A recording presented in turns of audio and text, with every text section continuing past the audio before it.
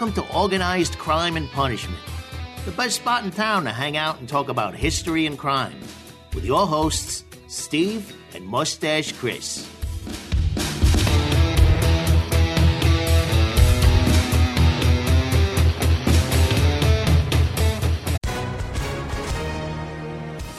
Hi, everyone. If you've been injured in an accident that was not your fault, listen up. We have legal professionals standing by to answer your questions for free. Call now and find out if you have a case and how much it's potentially worth. Call 800-218-6010.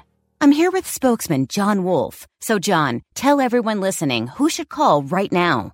Well, Maria, first off, thank you for having me here. It's always nice to answer the listeners' questions. Now, as far as who should call in, anyone who's been injured in an accident and think you deserve compensation, give us a call right now.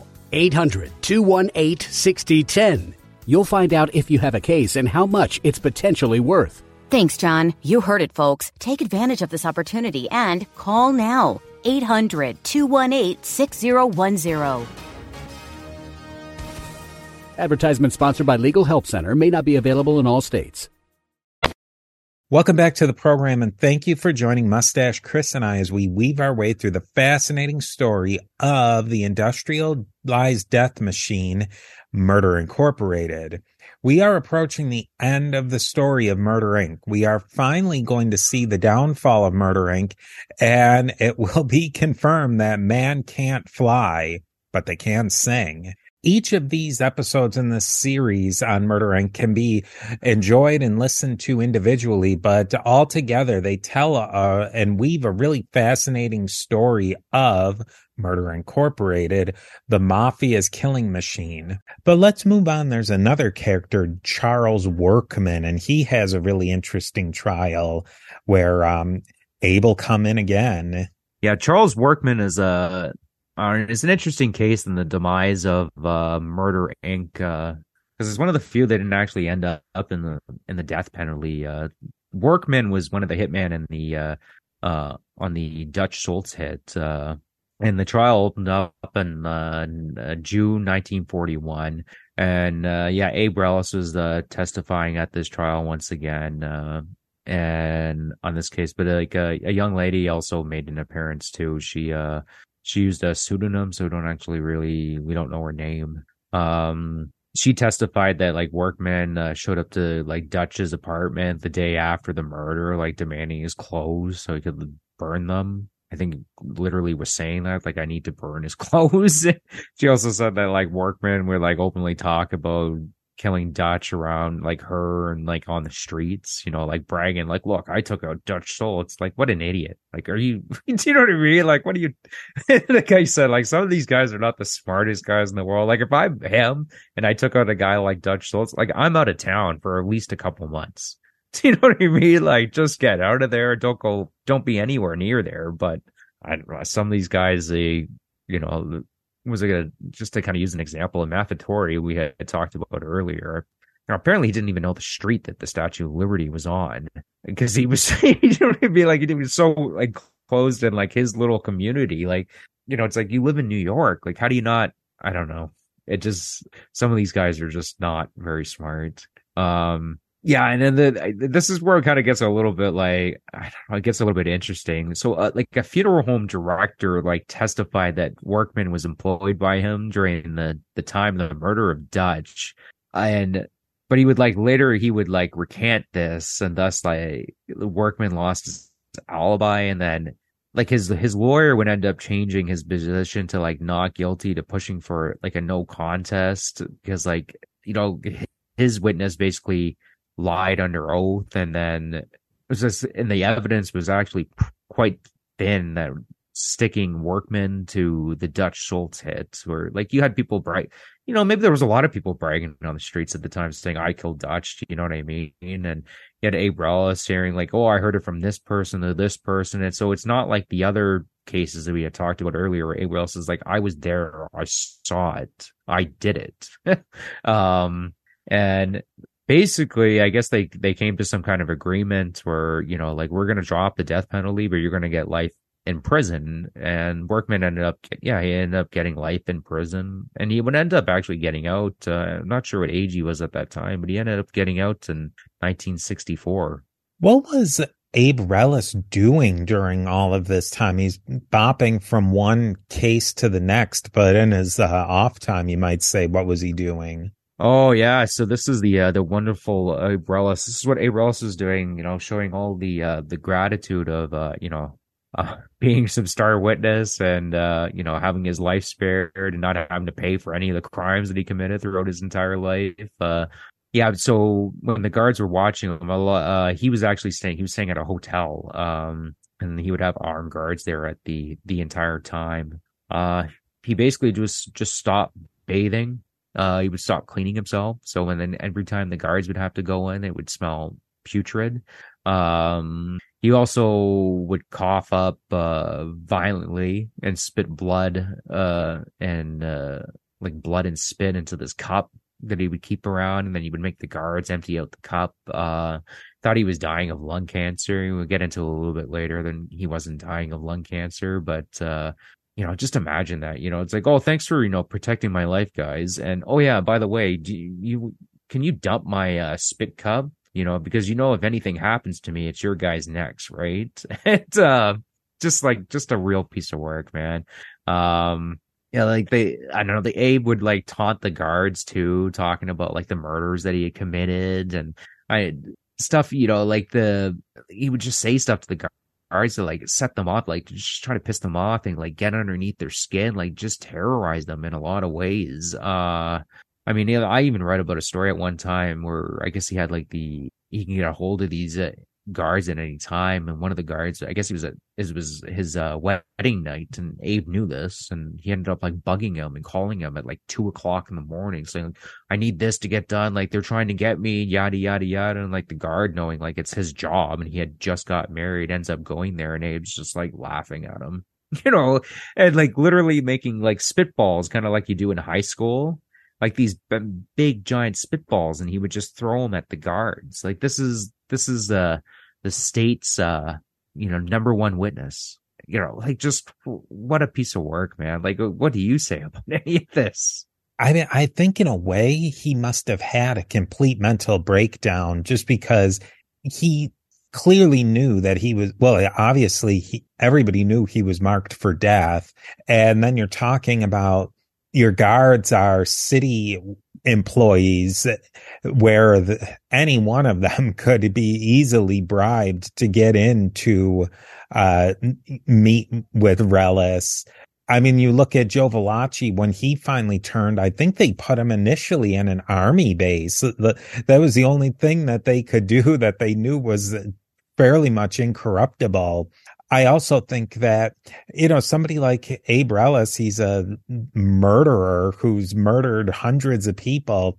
He's a psychopath too, and this is a power trip for him. I think there's a lot of stuff going on in this guy's head, and I mean, he's not capable of, to look for rationality from somebody like him is, you're probably barking up the wrong tree. I'm going to say like Abe Relis is probably one of the, I can't think of a single thing to say about him. Like, and I can, you know what I mean? Like, there's like people you could look at Stalin and go, you know what?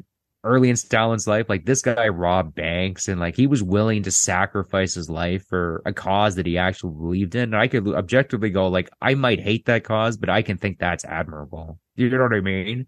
With Abe, I can't look at a single thing that this guy did and think, you know what? That's admirable. I can't. I really can't. That's and that says a lot. Steve here again. We are a member of the Parthenon Podcast Network, featuring great shows like Josh Cohen's Eyewitness History and many other great shows. Go to Parthenon Podcast to learn more. And now, here is a quick word from our sponsors. Now let's move on to our next, we're kind of working our way up the pyramid here.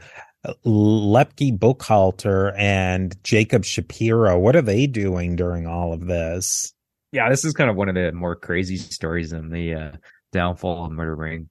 Lepke and Jacob would end up going on the run from the government, stemming from both of them was with the racketeering, but it was also a heroin smuggling scheme where they were actually smuggling heroin from China, and then typically they would give money to like elderly couples to like keep it in inside their car or what have you know, like people that are like relying on not much, they don't have much money, right? And then they pay off the Coast Guards, and this is kind of how they were sneaking the heroin in.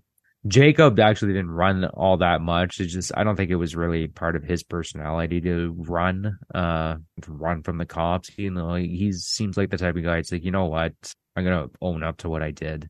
So he turned himself in on April 14th, 1938. But Lepke would still decided that he was still gonna keep on the run. At which point the government put out a $5,000 reward was put out on him, and during the 2-year manhunt, it quite literally spread across the globe. People reporting they saw Lepke in Poland and Palestine and across the United States, and you know Thomas Dewey ended up requesting that the reward be changed to $25,000, which at that time was no chump change. That was a lot of money. Basically hoping that like one of the, you know, lower end mob guys would be like, oh, well, I'm not turning down $25,000, or maybe even one of the bosses would turn him in. You know what I mean? Like, but Lepke would end up actually just turning himself in directly to J. Edgar Hoover. On some, I guess the deal was like he was going to be shown a little bit of leniency, but we'll find out that that's not what actually happened. And on a side note, I was in researching this episode, there apparently, I can't confirm this story, but Walter Winchell, he was like a famous radio personality / like gossip columnist at the time, helped negotiate the surrender. And then I went a little deeper into who this Walter guy was. Apparently he narrated the Untouchables TV series, kind of like a famous, like, you know, like a columnist or something, like, you know, helped negotiate like probably the biggest mobster in the United States at the time to surrender. I mean, that's pretty crazy, really. And it ends up like narrating a TV show basically about these events in a lot of ways. Yeah, and then it was revealed that like apparently Lepke had been in New York the entire time. Like Lepke had this reputation where you could lock him in a room with just books and he stay there for 6 months. You know, as long as somebody was bringing him food, like it wasn't very hard for him to stay low because he wasn't one of these kind of flashy gangsters that had to be out in public and, you know, out drinking and having a good time. He just liked to read and be left alone. So it was quite easy for him to stay in New York. Jacob Shapiro, actually, on May 15th, would end up, he would be convicted of like conspiracy and extortion and racketeering. He ended up getting sentenced to 15 years in prison. There's no way of telling this little bit I'm going to tell you. I can't say with 100% certainty if it happened. Apparently, when Lepke was in jail, Jacob Shapiro was able to sneak in a note simply saying, "I told you so." And he would have known exactly what this meant, but this was in reference to Jacob Shapiro was one of the guys that was in support of killing Thomas Dewey, along with Dutch Schultz and couple of others, but Jacob was the one that really pushed for killing Thomas Dewey. I mean, in some ways, Jacob's right? Like if you had listened to me, maybe you wouldn't be in this situation. I wouldn't be in this situation either. Jacob would end up dying of a heart attack in 1947. But leading up to basically the entire time he was in prison, he'd tell everybody, you know, if we had just taken care of Dewey, none of this would have happened. And I mean, we talked about it on the previous episode. I tend to kind of agree with him. I think it's one of those things that either us sitting here right now or Jacob sitting in jail, you just don't know. And I can see why Jacob would want to say, "I told you so."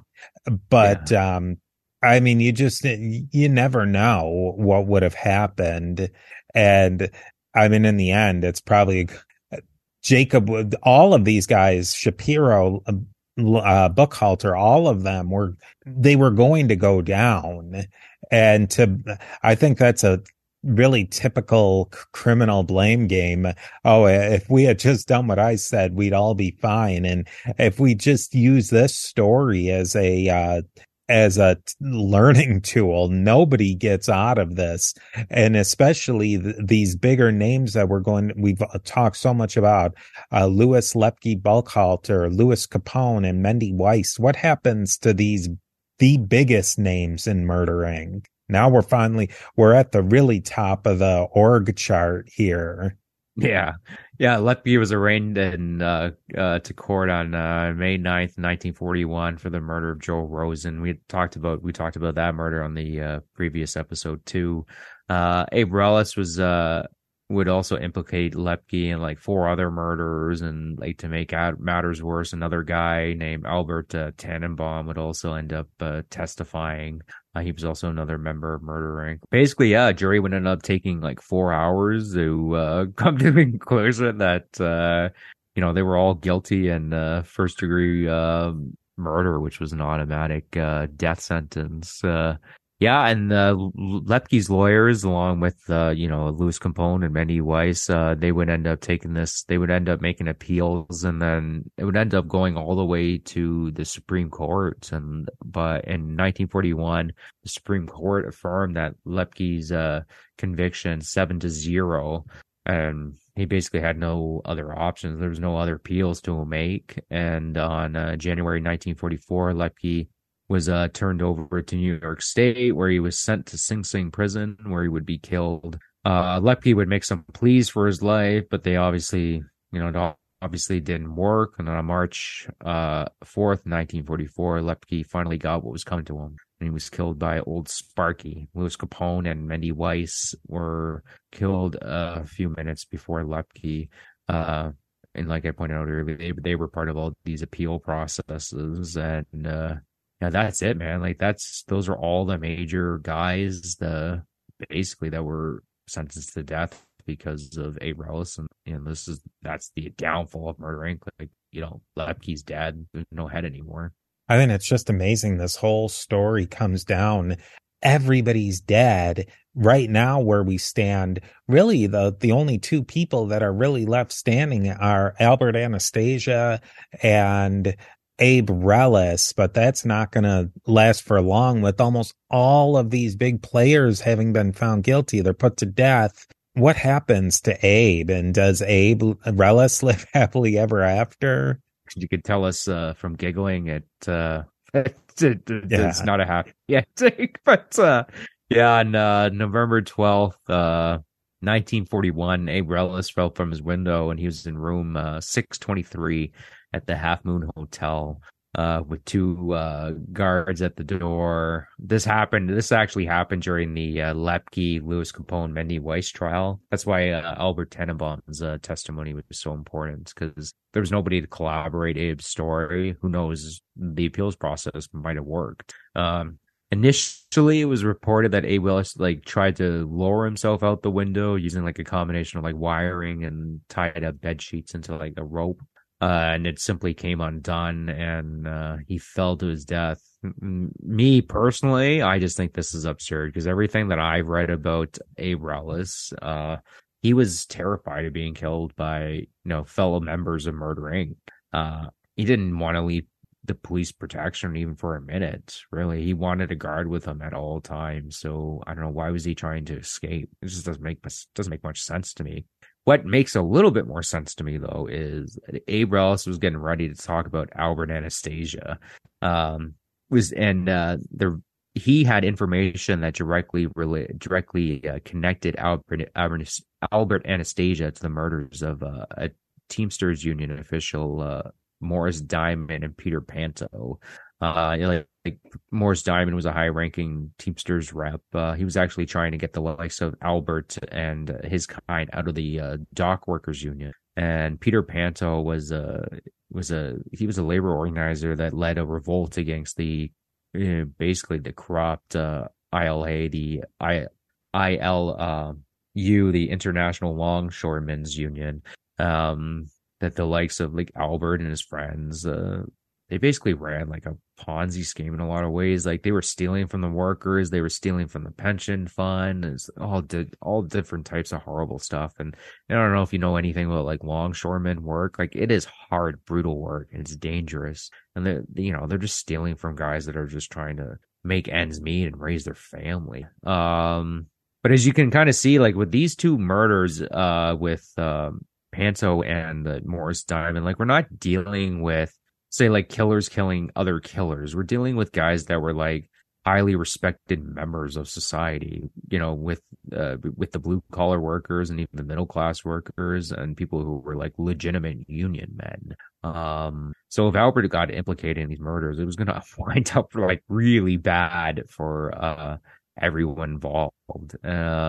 And if, say Albert ended up getting implicated in these murders and he himself starts seeing like, oh, maybe I can face the death penalty. If Albert starts talking, that's when you start getting to the very tops of organized crime in New York, and potentially could have taken out the entire mafia. And this is to me where it seems believable that this, like, as soon as they found out that he was going to start talking about Albert, this is when the commission decided they were going to start doing something about it. As a little side note, though, when Albert heard that maybe Abe Ellis was going to start talking about him, he ran, but probably in the more unlikely spots, he ran to the army. So he joined the army for a bit and actually became like a technical sergeant. I don't know what that term means in the army. Anybody's in the army, just tell me what that actually means. But from what I read, he was like actually training soldiers how to do like longshoreman work, because it was a skilled labor, how to unload ships and pack ships properly and to get as much cargo out and in as quickly as possible. He would actually get rewarded for a medal for his service, and he ended up earning his citizenship during this stint in the army. And I think there was a detective and the prosecutor, and they asked him about it afterwards. Like, I never even thought about looking, at the army when we were trying to find Albert. Pretty brilliant idea. Like basically hide right out in the open. A technical sergeant is in World War II was somebody who had a specific knowledge, a technical expert, and they don't have it anymore. I think it's that kind of speciality has been split into different ranks, but you could see that they probably would bring somebody aboard because he would have been pretty old. He would have been in his early 40s, which would have, that's certainly no spring chicken to join up into the army even during wartime. So he must have had a specialty in longshoremanship and unloading ships and that sort of thing for it to have been even considered to join the military at that point. Yeah. So that's what he ended up doing, right? So I mean, that's pretty great. Like, I mean, one day we're gonna do probably end up doing like a whole series in Albert Anastasia, because he just led such a crazy life. What actually happened to Abe Ellis? I mean, to me, there's a couple things that maybe are possible. I mean, we had talked about earlier how terrible he was. Just to put the final touch is that he is somehow goes out of the window at this hotel in Coney Island. And the big question is how and why that it happened. Yeah. Like I pointed out, I mean, earlier, I personally think like the commission was like, as soon as he was going to start talking about Albert, they are the ones who decided that we're going to try to do something about this. But I mean, there's other possibilities. Like, I mean, we talked about earlier just how horrible he was to the guards. I wouldn't put it past them. Maybe one of the guards, they're like, you know what? Like, we're done with this guy. Like, he's a murderer too. Like, why is this guy going to get off with everything? They just chucked him out the window themselves. That's a possibility. I mean, the possibility is I simply killed himself by accident. Like, he actually did just climb out the window and, fell. I think it's a little ridiculous, because if you if you kind of look at where the body was found, it's so far away from where the window was, right? So if it was just simply like the ropes gave out that he made out of these bed sheets, his body wouldn't have been where it was. Like it indicates that somebody either chucked him out or he jumped out. I mean, by himself.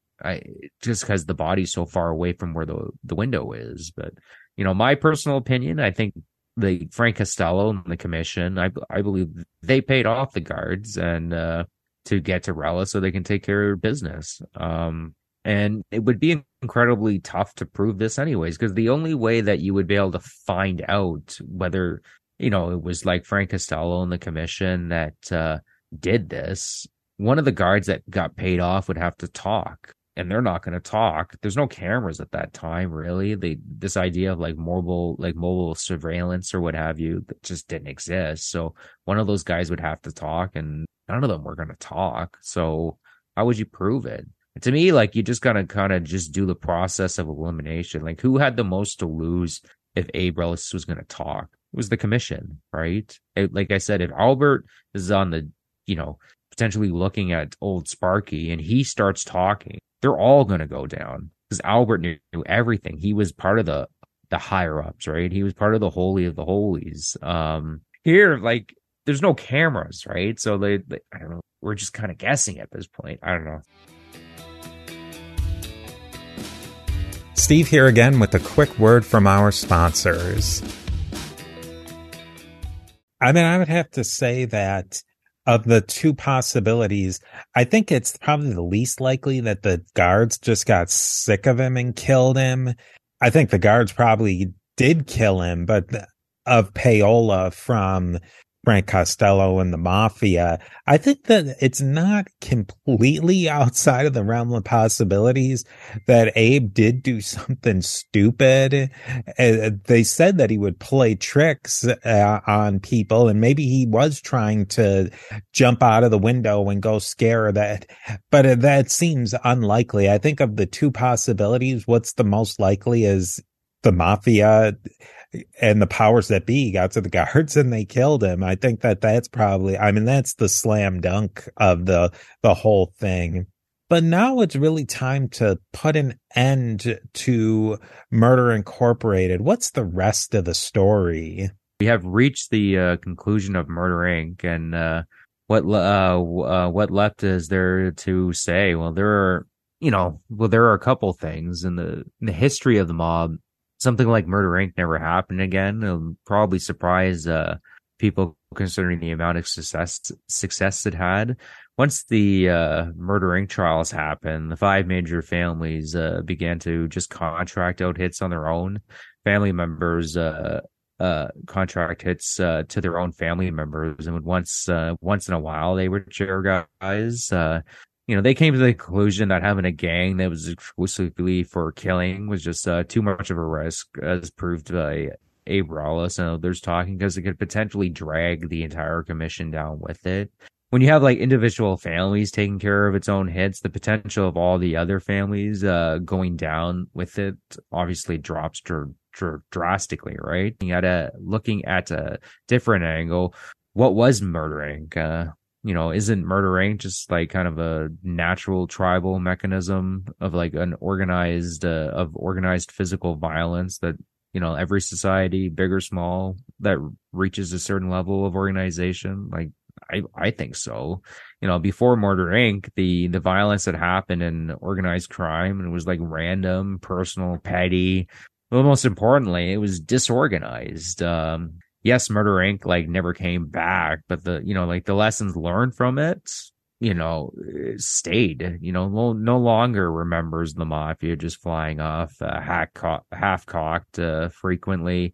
Murder would be, organized, not personal, and most importantly, efficient. When you're talking about a criminal element, it's really hard to have a professional, efficient murder organization. especially, who's really their whole and sole job is to murder people, and you're doing it really for crime. If you take a look at something like snipers in the military, they're doing it for something bigger, country, this, that. And I think it weeds out some of the people who are maybe doing it just for basically for being psychos. Something like the army, right? And police, hopefully, they're really trying to weed out that you don't have just pure people who want to hurt and abuse people and kill for enjoyment. And with Murder Inc. and with a criminal organization, you're really attracting those sorts of people. So I can see why they did an experiment with this Murder Inc. It worked pretty well for a while, but I think that keeping it inside of the families probably was a better thing in the end because it was a lot more easy to control. Oh yeah, and if like one guy got caught, he's not going to bring down the Gambino and the Bonanos and the Colombos and everybody else with them. Where this potentially, if Abe Relis, didn't end up trying to fly, he really could have just taken them all down with him. Also with the death of Murder Inc. too would also mark the point of when Jewish organized crime would become less and less powerful. Like, it didn't happen all at once, but like no longer was Jewish organized crime going to reach the levels of, say, Lepke and Schultz and Abe Relis again. Yes, there were like Jewish gangsters still, but it became kind of like an endangered species. From this point on, the mafia became more and more exclusively Italian with the odd Irish and Jewish associate. That was my biggest surprise during the research of this series, was just how Jewish this entire time era of the mob was. Like, I knew about Lepke a bit. I obviously knew about Meyer Lansky. I knew about Bugsy Siegel, but just how powerful the Jewish mafia at this time was a real shocker for me. And I'm sure for our audiences, it's probably going to be the biggest eye opener that they're going to get from this series. It really does seem that by this point, the mafia, the organized crime is an Italian organization, and one will see some different places where that's not exactly true, but the Italians are really taking it over, and Jews and Irish are going to be satellites to the main show, even Hispanics. And as we move on later, especially in a place like New York City, these other ethnicities will become mafia associates, but they're never really running the show. Oh yeah, for sure, right? And just in particular, in like Jewish organized crime, like it was really big, and it was really big for a time period, and then it just stopped being like really big. And like I said, there was associates, but they would never reach the power that they reached during, say, the heyday of Murder Inc.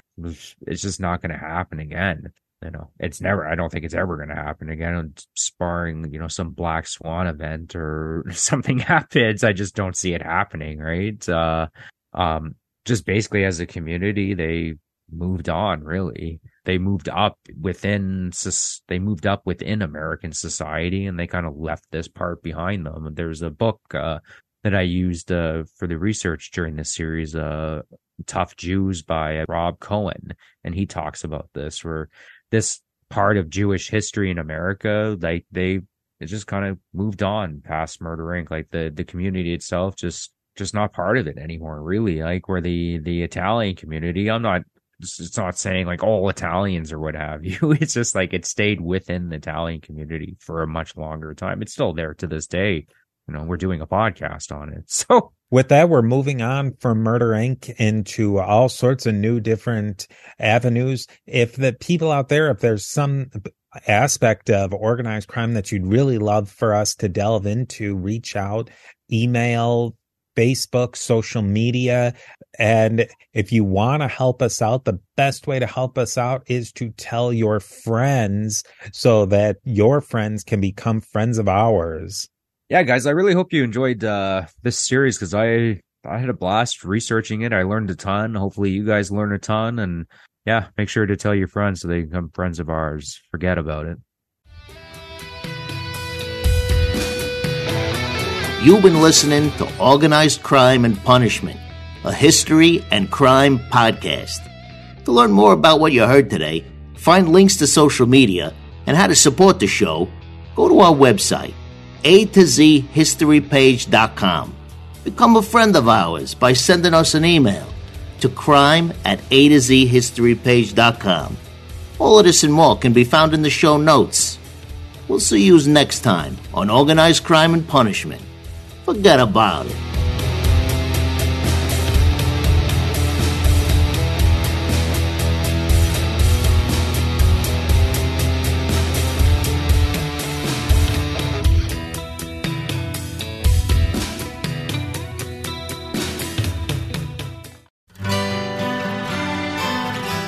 The Historical Jesus Podcast is the sweeping saga of the life and times of Galilean Jesus of Nazareth, as well as the faith, religion, and church founded to honor and disseminate his acts and teachings. Join me, Mark Vinette, on this fascinating journey through time, exploring the many great works of Christian theology, literature, architecture, music, and art inspired by the words and deeds of Jesus Christ.